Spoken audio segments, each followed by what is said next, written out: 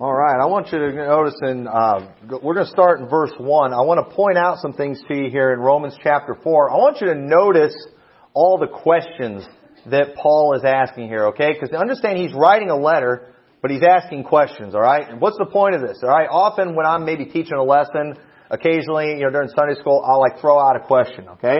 Now, why do I throw these questions out there? I do this trying to get people to think, all right? I want you to think of some stuff here. And that's what the Apostle Paul's doing. Now, for us to fully understand why he's asking these questions, it's important that we see what's going on in the first three chapters, okay? In chapter 1, we see him where he starts talking about reprobates. I mean, some of the most wicked people ever, people that are reprobate. God's given them over to reprobate mind. These people are without hope. But then he gets into chapter 2, and he's like, you know what? Maybe not all of you are reprobates, but you know what? And we see this in chapter 3 too. You all are sinners, okay? Whether you're a Jew or a Gentile, you all are sinners and you all need saved. Okay? And that salvation, it doesn't come by the works of the law, but it becomes by faith in Jesus Christ. And so in chapter 4, when he gets to chapter 4, he wants to try to show them how, you know what, this is how it's always been. Nothing's really changed. Because unfortunately, many people had this idea that salvation was somehow by the works of the law. And that's why in Romans 3:23, one verse everybody knows in Romans, he says, for all have sinned and come short of the glory of God. He's telling them, hey, everyone's a sinner. Well, so then how do we get saved? Well, it's not through the law, okay? And it's not through the law, but they're like, well, wait, does that mean the law is no good? Well, he teaches in chapter 3, hey, no, we're actually establishing the law by this message that we preach. When we admit we're sinners, do you realize what we're saying? We're saying that Old Testament law is good. But we're saying we're bad. And we're sinners and we need a Savior. And the truth is, that's the way it's always been when it came to salvation. And so what does he do? Here in chapter 4, he wants them to start thinking about one of the greatest men that ever lived. One man that, obviously all the Jews respected. And in Romans here, there was Jews and Gentiles, I believe he's writing to here. But listen what he says in verse 1. It says, what shall we say then that Abraham our father as pertaining to the flesh has found? Alright? So here's the first question he asked. What did Abraham find? What was it that he got? For if Abraham were justified by works, he hath whereof the glory, but not before God. So if Abraham got saved because he was such a great guy, well then wouldn't he have a reason to glory? Wouldn't he have something to brag about? But then it says in verse 3, for what saith the Scripture? Abraham believed God and it was accounted unto him for righteousness. All right? What does the Scripture say about Abraham?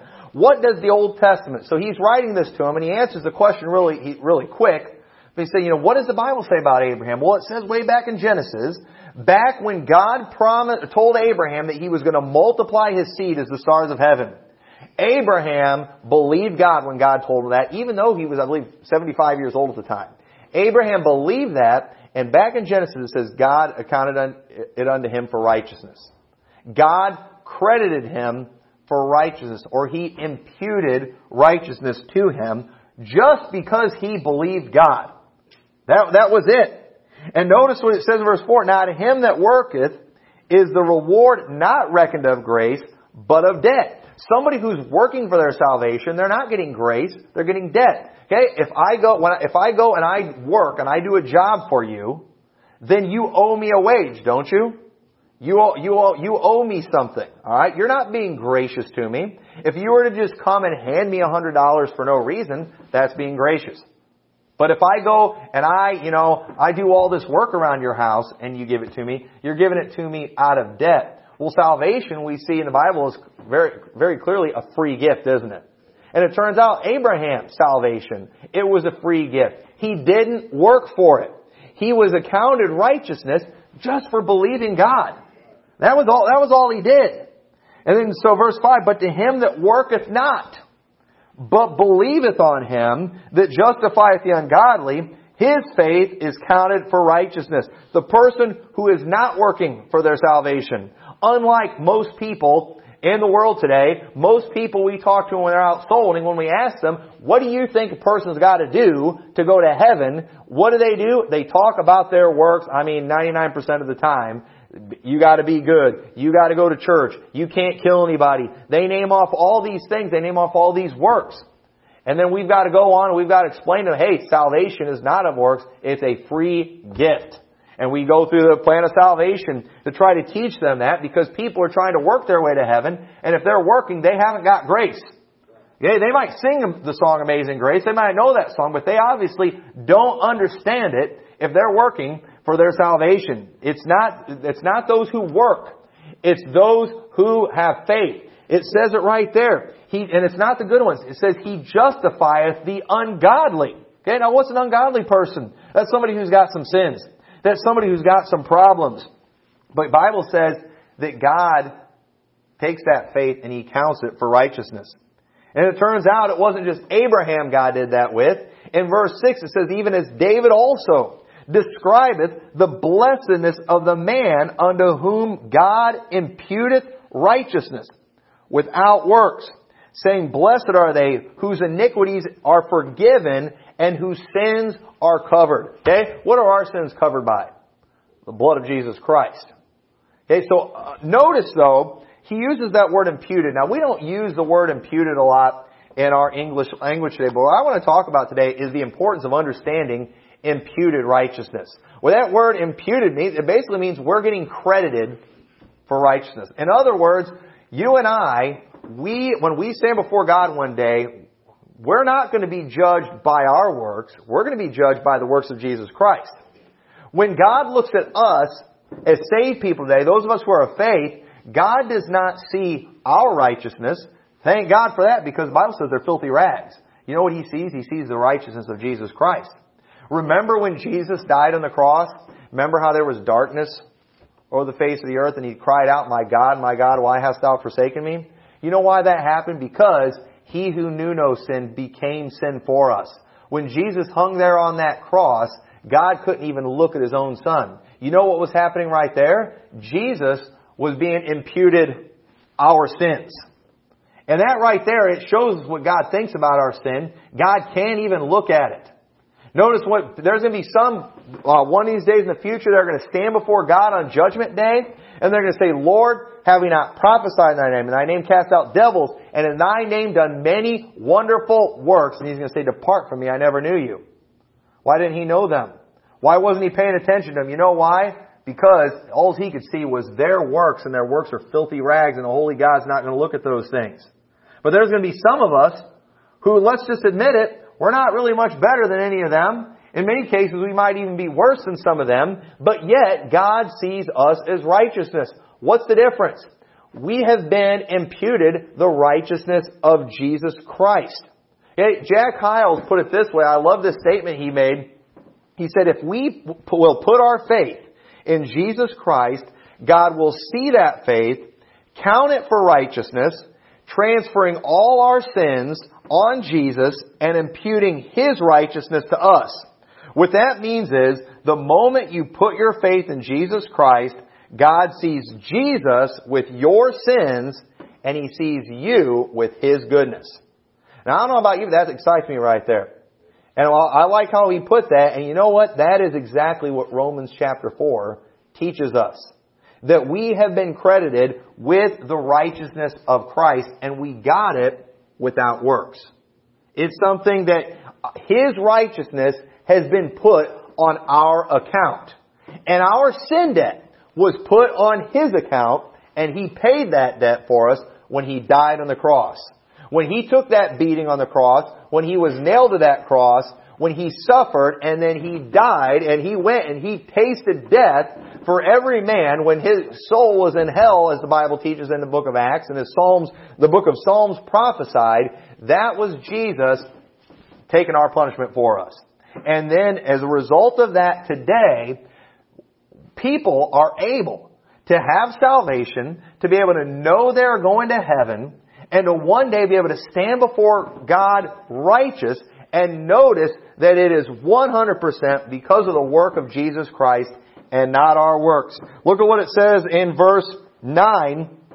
He says, cometh this blessedness then upon the circumcision only, or upon the uncircumcision, referring to Jews or Gentiles. He says, For we say that faith was reckoned to Abraham for righteousness. How was it then reckoned? When he was in circumcision or in uncircumcision? He's got the question again. Hey, when did Abraham get accounted for righteousness?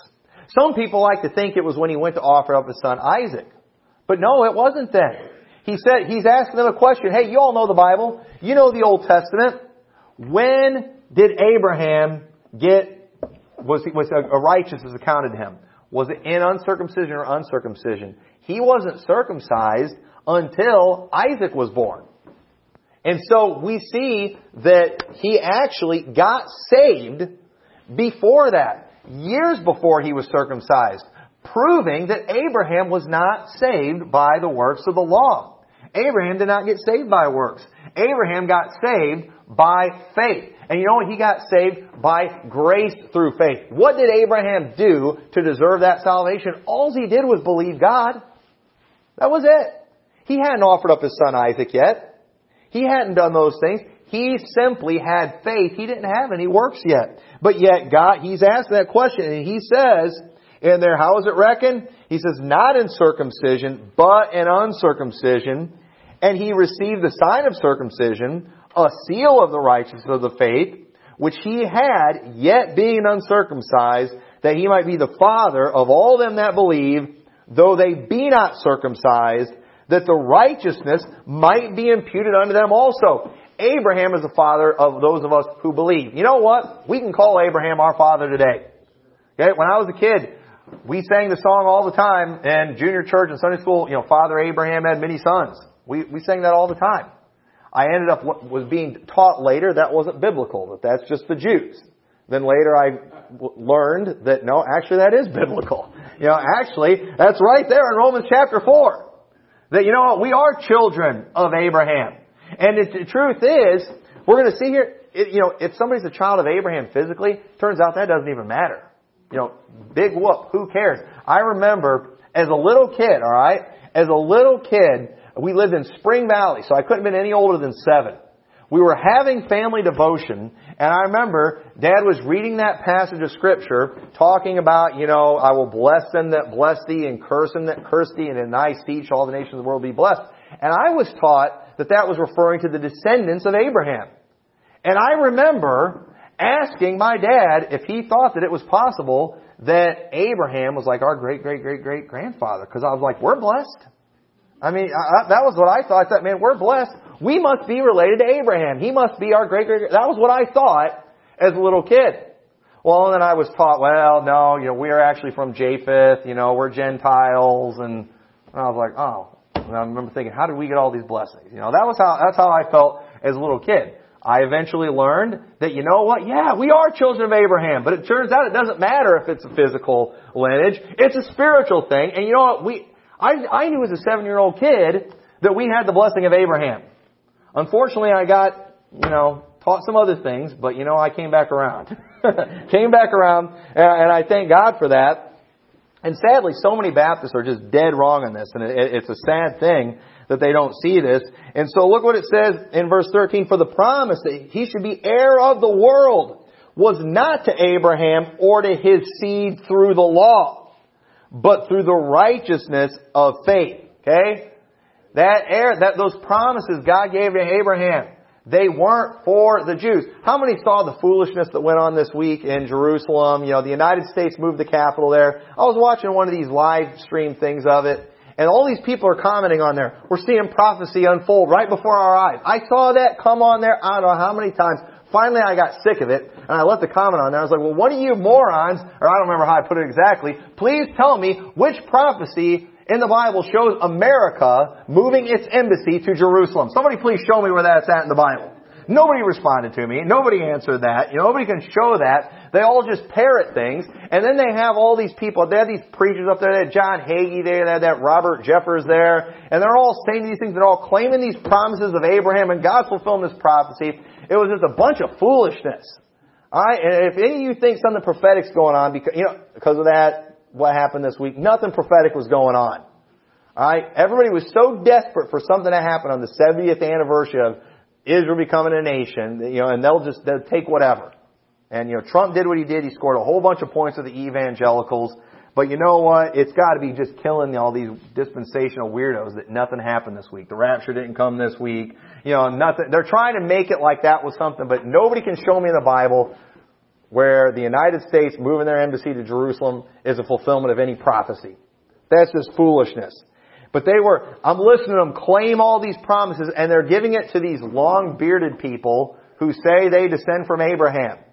When the Bible says that the heirs are not those who are of the law, but those who have the righteousness of faith. They don't have any faith. They don't believe on Jesus Christ. And look what it says in verse 14, for if they which are of the law be heirs, faith is made void. Boy, these Baptists better hope they're not right about what they're saying about the Jews. Because then their faith is made void. Now, they don't ever, Baptists avoid chapter 4 like the plague of Romans. It says, and the promise made of none effect, because the law worketh wrath. That's why the Jews are under God's wrath right now, because they're going to try to find righteousness by the law. And they're failing. And they're under the wrath of God. But you know what? We have not been appointed under wrath, but to obtain salvation. You know why? Because we got imputed righteousness. How did we get it? By faith in Jesus Christ.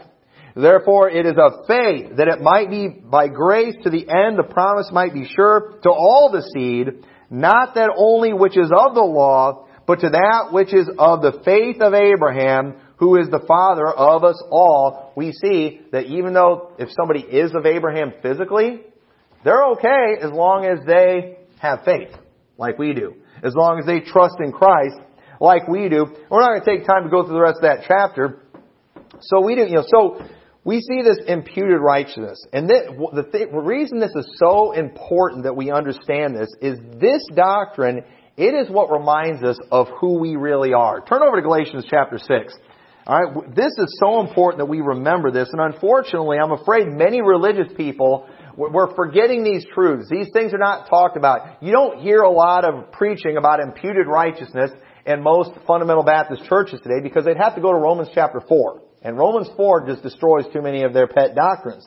But look what it says. It says, but God forbid that I should glory save in the cross of our Lord Jesus Christ, by whom the world is crucified unto me, and I unto the world. For in Christ Jesus neither circumcision availeth anything, nor uncircumcision, but a new creature. This is Paul talking here, one who was a Jew, one who was of the tribe of Benjamin, one who was very zealous about the law, one who, when it came to working for their salvation, had been doing better than most people. But he said, God forbid that I would glory on that. God forbid that I would ever brag about the life that I live and the rules that I've kept. And Paul said, in Christ Jesus, circumcision, it doesn't avail anything. Or uncircumcision. It's that new creature. And that new creature is one whose sins are not imputed unto them. That one who has been imputed righteousness. We'll see more scriptures on that in a little bit. But Titus chapter 3, look at Titus chapter 3 at what it says. This doctrine, it reminds us that all we are sinners saved by grace. It says in Titus 3:3, for we ourselves also were sometimes foolish, disobedient, deceived, serving divers lusts and pleasures, living in malice and envy and hateful and hating one another. But after that the kindness and love of God our Savior toward man appeared, not by works of righteousness which we have done, but according to His mercy He saved us, by the washing of regeneration and renewing of the Holy Ghost, which He shed on us abundantly through Jesus Christ our Savior. Guess what? It took a lot of grace for God to save you. Alright? Now you just stop and chew on that for a little bit. It took a lot of grace for you to get saved. Okay? Parents, have you ever told your kids, you're trying my patience. You're lucky I'm a patient, you're lucky I'm a patient person. You're lucky I'm merciful. You're lucky I've got a whole bunch of love. What are you saying? You're saying, kids, you really pushed it. I mean, in reality, I should beat the fire out of you right now. But I'm being nice, I'm not going to do it. You know what? That's what God's saying about us. He shed His mercy on us abundantly. It took a lot of grace to save all of you in here. It wasn't an easy thing to get any of you saved. Okay? Jesus had it on the cross. So I got saved easy, I believed on Christ. You came, knocked on my door, showed me how to get saved. I believed the message. That salvation, it was easy for you to get saved, but it was hard for Jesus Christ. What He did was very, very difficult. What you did was easy. Very easy. He did all the work. And it took a lot of grace to save us. And so in verse 8, or in verse 7, it says that being justified by His grace, we should be made heirs according to the hope of eternal life. This is a faithful saying, and these things I will that thou affirm constantly. Brother Tommy, you talk about doing works an awful lot. You say we're not saved by works, but yet you're always talking about works. You're always bringing up sins. You're always pounding on us for all these things that we should be doing and things we shouldn't be doing. Yeah, you know why? Because the Bible says that we need to constantly affirm that they which have believed in God. Alright, those of you who are saved, those of you who are believers, that you might be careful to maintain good works. These are good and profitable unto men. Does it say good and profitable for your salvation? No, these are good for everybody else. Hey, as a church, we want to be a blessing, don't we? We want to be a blessing to other people. We want to be a blessing to this community. Well, you know what? We can't do that if we're not doing any good works. Okay? And the good works that we promote around here, these aren't things that we promote to try to get you into heaven. That we do these things so you will be a better citizen. So you will be a better Christian. So you can be a better soul winner. So you will be happier. That's why we do all these things. But He said in that same passage, hey, you got saved, or your salvation was not by your works of righteousness. It was by His mercy. He shed that abundantly on you. Look at what it says in John chapter 1 and verse 11. You see, we are children of God, not by our works, but by His work. It says, He came unto His own, and His own received Him not. But as many as received Him, to them gave He power to become the sons of God, even to them that believe in His name, which were born not of blood, nor of the will of the flesh, nor of the will of man, but of God. Now this passage right here, this one often gets the Calvinists mixed up. Okay? They think that because we didn't do anything to get saved, that means God just came and handpicked us. There's a teaching out there that God chooses who gets saved and who doesn't. So, if you're saved, if you're one of the elect, it has nothing to do with anything you've done. It doesn't matter that you believed. If you believed, it's because God wanted you to believe. And those who don't believe, it's because God didn't want them to believe. And we see in this passage, they'll take these verses here, and they'll kind of read into them. To them gave He power. God gave you repentance. God gave you faith. God gave you belief. That's what it's saying. When it's saying to them gave you power to become the sons of God. But when the Bible talks about things like adoption, when it talks about how Jesus did all the work, it's just teaching us that we don't have anything to boast about. Okay? We've been singing the song, I'm adopted. Okay? Calvinists like to take that, and who picks the kid? The parents or the kid? It's the parents. They choose. The kid has no choice in the matter. But understand, if you go and you read all these passages, we don't have time to go to all of them, and you look at the context of everything, He's trying to teach in all those examples that you didn't get saved by your works. You didn't do anything to earn your salvation. You received a free gift by faith.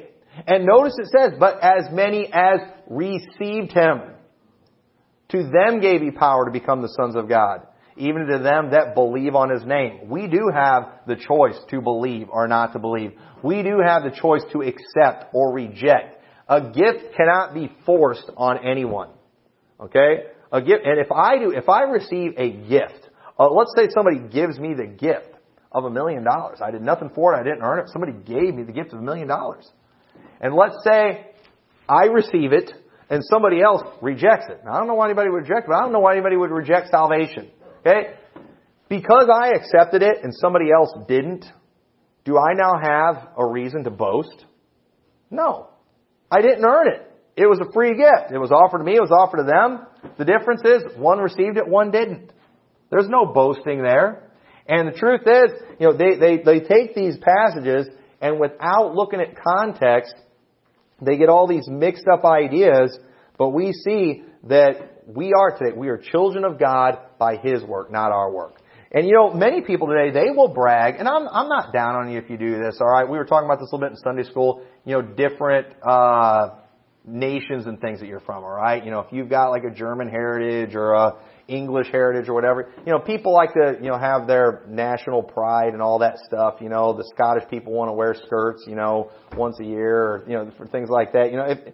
If you do that stuff, I'm not down on you for that. But I mean, really, when you stop and think about it, we don't pick who we're born in, right? So, I mean, how do we get to brag about where we descend from? What did you do to accomplish? You came into the world. You did nothing but take your breath, first breath and continue breathing. All right? I mean, you did. There's nothing we can brag about on that. And it's the same thing when it comes to being a child of God. There's nothing we can brag about with it. We didn't do anything except believe on Christ. That's it. We received a gift that was offered to everybody. Boasting is excluded. And so this doctrine of imputed righteousness, it reminds us of who we really are. We're a nothing that God just happened to love. And we are a nothing, but God offered us the gift of salvation, just like He did to the rest of the world, and all we did was accept it. So this doctrine, it will also keep us humble. It'll keep us from thinking that we're better than other people. 2 Peter chapter 1 and verse 5 says, "And beside this, giving all diligence, add to your faith virtue, lost my spot. And to virtue knowledge, and to knowledge temperance, and to temperance patience, and to patience godliness, and to godliness brotherly kindness, and to brotherly kindness charity. For if these things be in you and abound, they make you that ye shall be neither barren nor unfruitful in the knowledge of our Lord Jesus Christ. But he that lacketh these things is blind, and cannot see afar off, and has forgotten that he was purged from his old sins." See, this is what happens. We often, as a Christian, we quit growing, we quit learning. It's possible you can even get involved in some false doctrine, and we forget that we were purged from our old sins. What does that mean? They were taken from us. Those sins were removed from us. We didn't remove our sins. Jesus removed our sins for us. He cleansed us with His blood. Where do we get to brag in that situation? And we do. We've got a lot of Christians today, even a lot of preachers, they like to get up and brag about how much they've changed.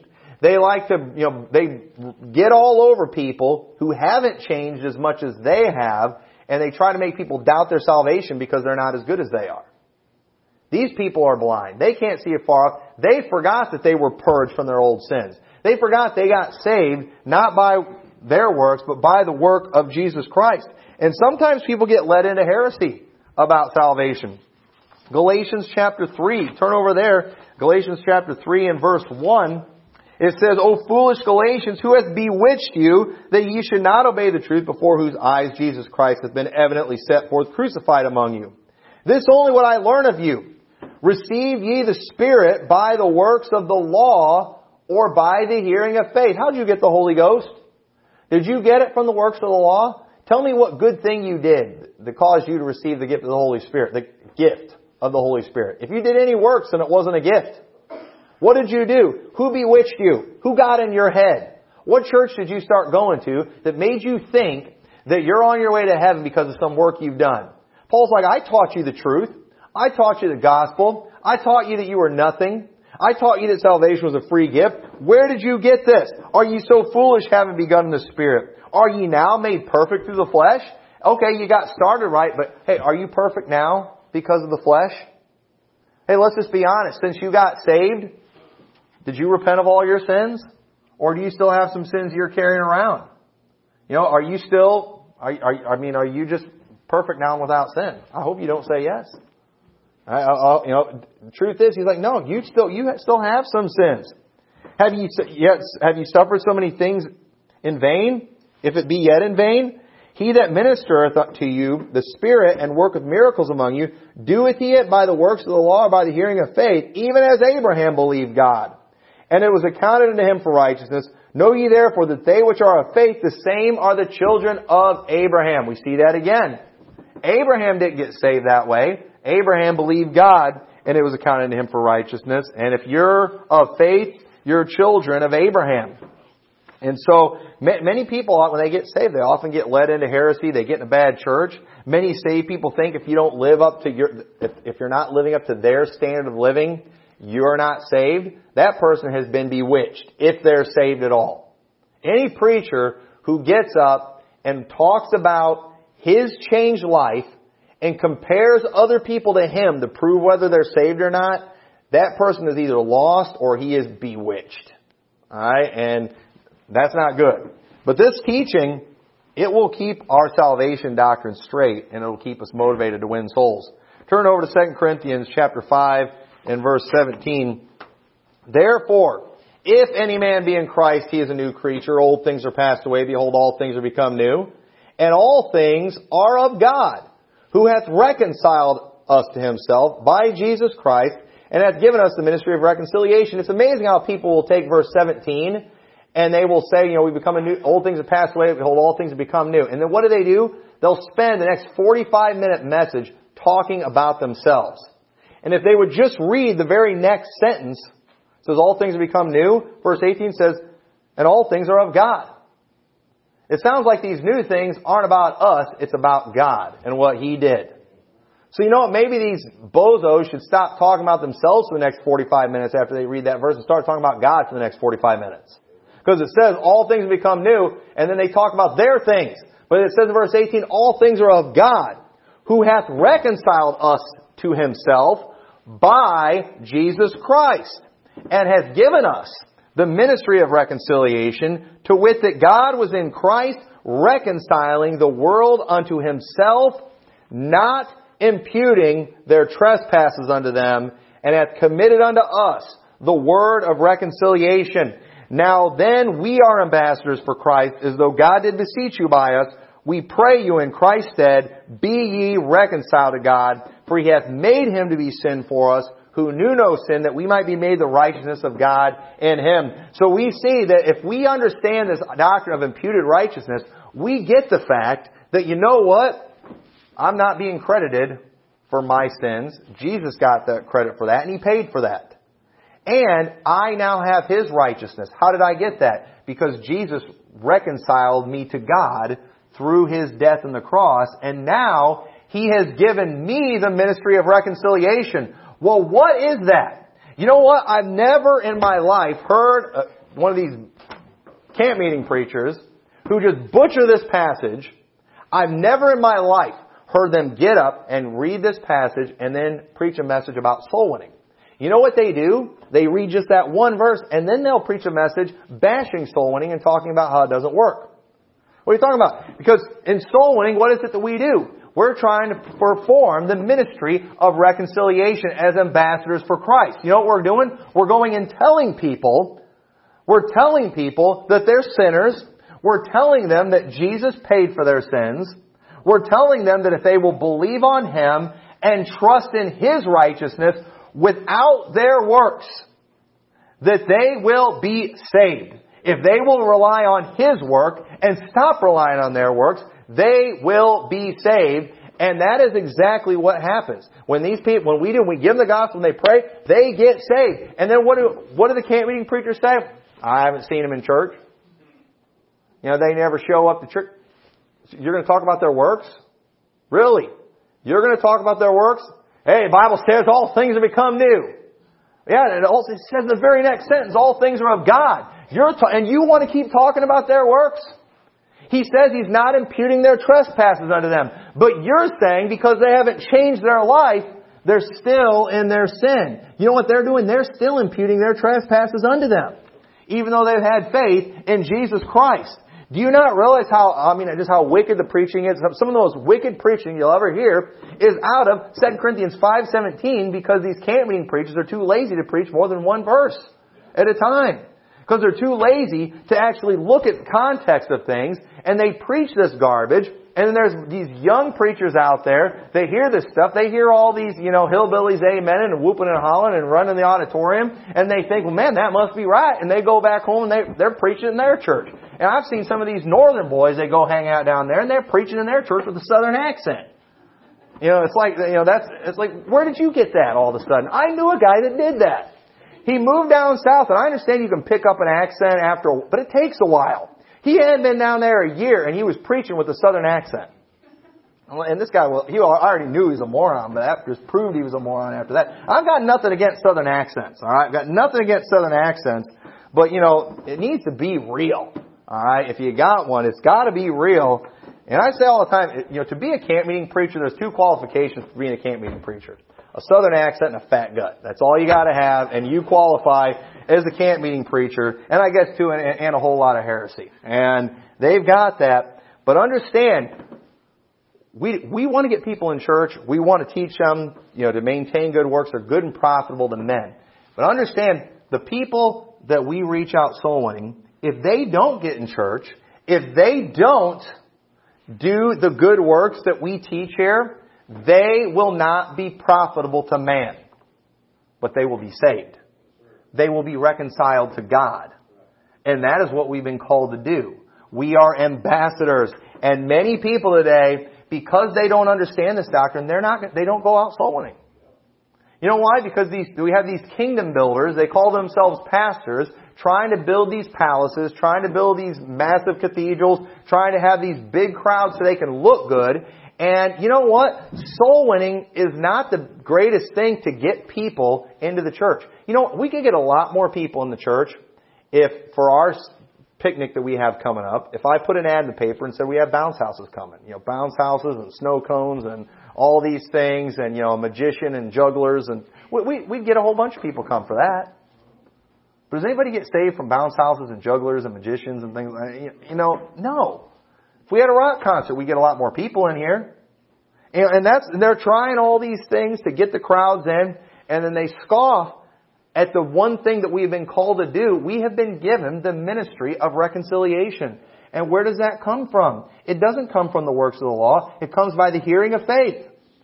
And when they get that, God does not impute their trespasses unto them. You know what that means? All things are of God. In other words, now all things become new. Hey, I have Jesus' righteousness. I'm on my way to heaven.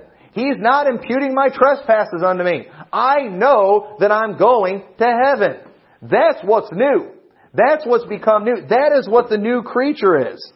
But sadly, this type of thing is not being preached in most Baptist churches today, and we wonder why there's all the heresy going on in churches. But lastly, understanding this doctrine, it will help us realize what we are capable of doing. Philippians 4:13, I can do all things through Christ, which strengtheneth me. See, many think they can't do anything for God because of their flaws. We often do. They think, I can't, I'm not good at this. I've got this problem. I made this mistake in the past. But wait a minute. Did you forget? Those aren't being imputed unto you. In other words, God's not holding those things against you. He's removed your sin from you. Don't use your past sin as an excuse not to do something for God. He's not imputing that trespass unto you. Why are you imputing it unto yourself? Why are you holding yourself back to that? You know what it is? It's an excuse. It's an excuse to be lazy. Understand, your sins have been removed. Therefore, you're okay. He's not imputing your trespasses. God can still use us. In fact, God can use us in a great way. You know why? Because we have His righteousness. We have His righteousness. And when we fail, it's because we're in the flesh and we have no excuse. So the earthly goal, okay? Obviously the main purpose of imputed righteousness is to get us into heaven. Alright? Understand that's the main thing. But, turn over to James chapter 2 verse 21 real quick. I'll cover this. There's also an earthly goal I believe that God wants. It says in James 2:21, it says, Was not Abraham our father justified by works when he had offered Isaac his son upon the altar? Seest thou how faith wrought with his works, and by works was faith made perfect? And the scripture was fulfilled, which saith, Abraham believed God, and it was imputed unto him for righteousness, as he was called the friend of God. Ye see then how that by works a man is justified, and not by faith only. Now, people get very confused with this passage. They think, well, man, that contradicts. It's saying here he was justified by works. But I just showed you in Romans and Galatians where it says he wasn't justified by works. What's the difference here? We see, well, notice when it says, and the scripture was fulfilled. Alright? And the scripture was fulfilled, which saith, Abraham believed God, and it was imputed unto him for righteousness. It's very clear from the other passages we read that Abraham got saved years and years before he offered up his son, Isaac, upon the altar. He was already saved without works. However, the reason that Abraham is called the father of those who are of faith, it's not just because he got saved, but it was because of the fact that after his salvation, he probably showed the most faith of anybody ever. He actually had some works, and what was that work? It was him being willing to offer up his son Isaac on the altar. And you all see that when he was imputed that righteousness freely by grace, ultimately it ended up producing a great work. And you know what? God wants to produce works in our life. God wants us to do great works. But obviously not everybody does that. That's what, there were people before Abraham that had faith. Why aren't they the father of those who had faith? You know why? Because they had enough faith to get saved. Alright, but they didn't produce works as good as Abraham did. Abraham's were so good that God named all those who are of faith children of Abraham. And understand, God does want us in our life who have been credited that righteousness. He wants us to use that to go and do great things for Him. That's how that is perfected. That's how it is completed. We shouldn't waste that. You and I today who are saved, we are walking around with imputed righteousness. We have been credited with the righteousness of Jesus Christ. We have no excuse not to do something great for God. We don't have to sit around and think, you know what, I've blown it, I've messed up, I can never do anything. No, we have imputed righteousness. Go do something for God. Get involved. Go be an ambassador for Christ. Get involved in that ministry of reconciliation. Reconcile sinners to God. Do what He has told us to do. Have some faith. Believe God. Do some works. Why? Because we've got no excuse not to. There's a lot of people today who physically there's a lot of things they can't do because maybe they have messed themselves up physically, or they've messed themselves up legally. They're in prison. They haven't got that. They haven't got that freedom. But you know what? For us today as Christians, there is no excuse for us not to be used of God because of sins. He has forgiven us those. Jesus paid for those. He has credited us with His righteousness. Therefore, the sky's the limit on what we should be able to do for God. We ought to be able to do the works of Abraham. We ought to be able to do great things. And that's what James 2 is talking about. Because in James 2 it mentions, what does it profit if you have faith and you don't have works? What does it profit other people? Just like we've been reading in Titus. If we don't have works, we're not profiting anybody else. And if you're saved today, you have faith. But if you're not doing any works, how are you helping anybody else? How are you winning people? You're not going to win people to Christ unless you have works, unless you're actually going out, unless you're actually trying to preach the gospel. And there's no excuse for you not to do that. You're right. You have Jesus' righteousness today if you're saved. So you know what? Let's do something with it. Let's go ahead and accomplish something great for God. We have no reason not to. We have His righteousness. So with that, let's pray. Dear Lord, we thank You so much for Your grace, for Your mercy that You shed on us abundantly.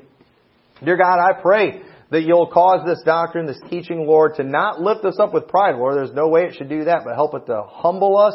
But then at the same time motivate us, understanding what we are capable of doing because of what You have already done through us. And I pray that You will help us to be those ambassadors that You called us to be. Help us reconcile sinners to God. And Lord, I pray that You will help us to have works in our life. I pray You'll help us to be like Abraham and do great things so we can be a great blessing to those around us.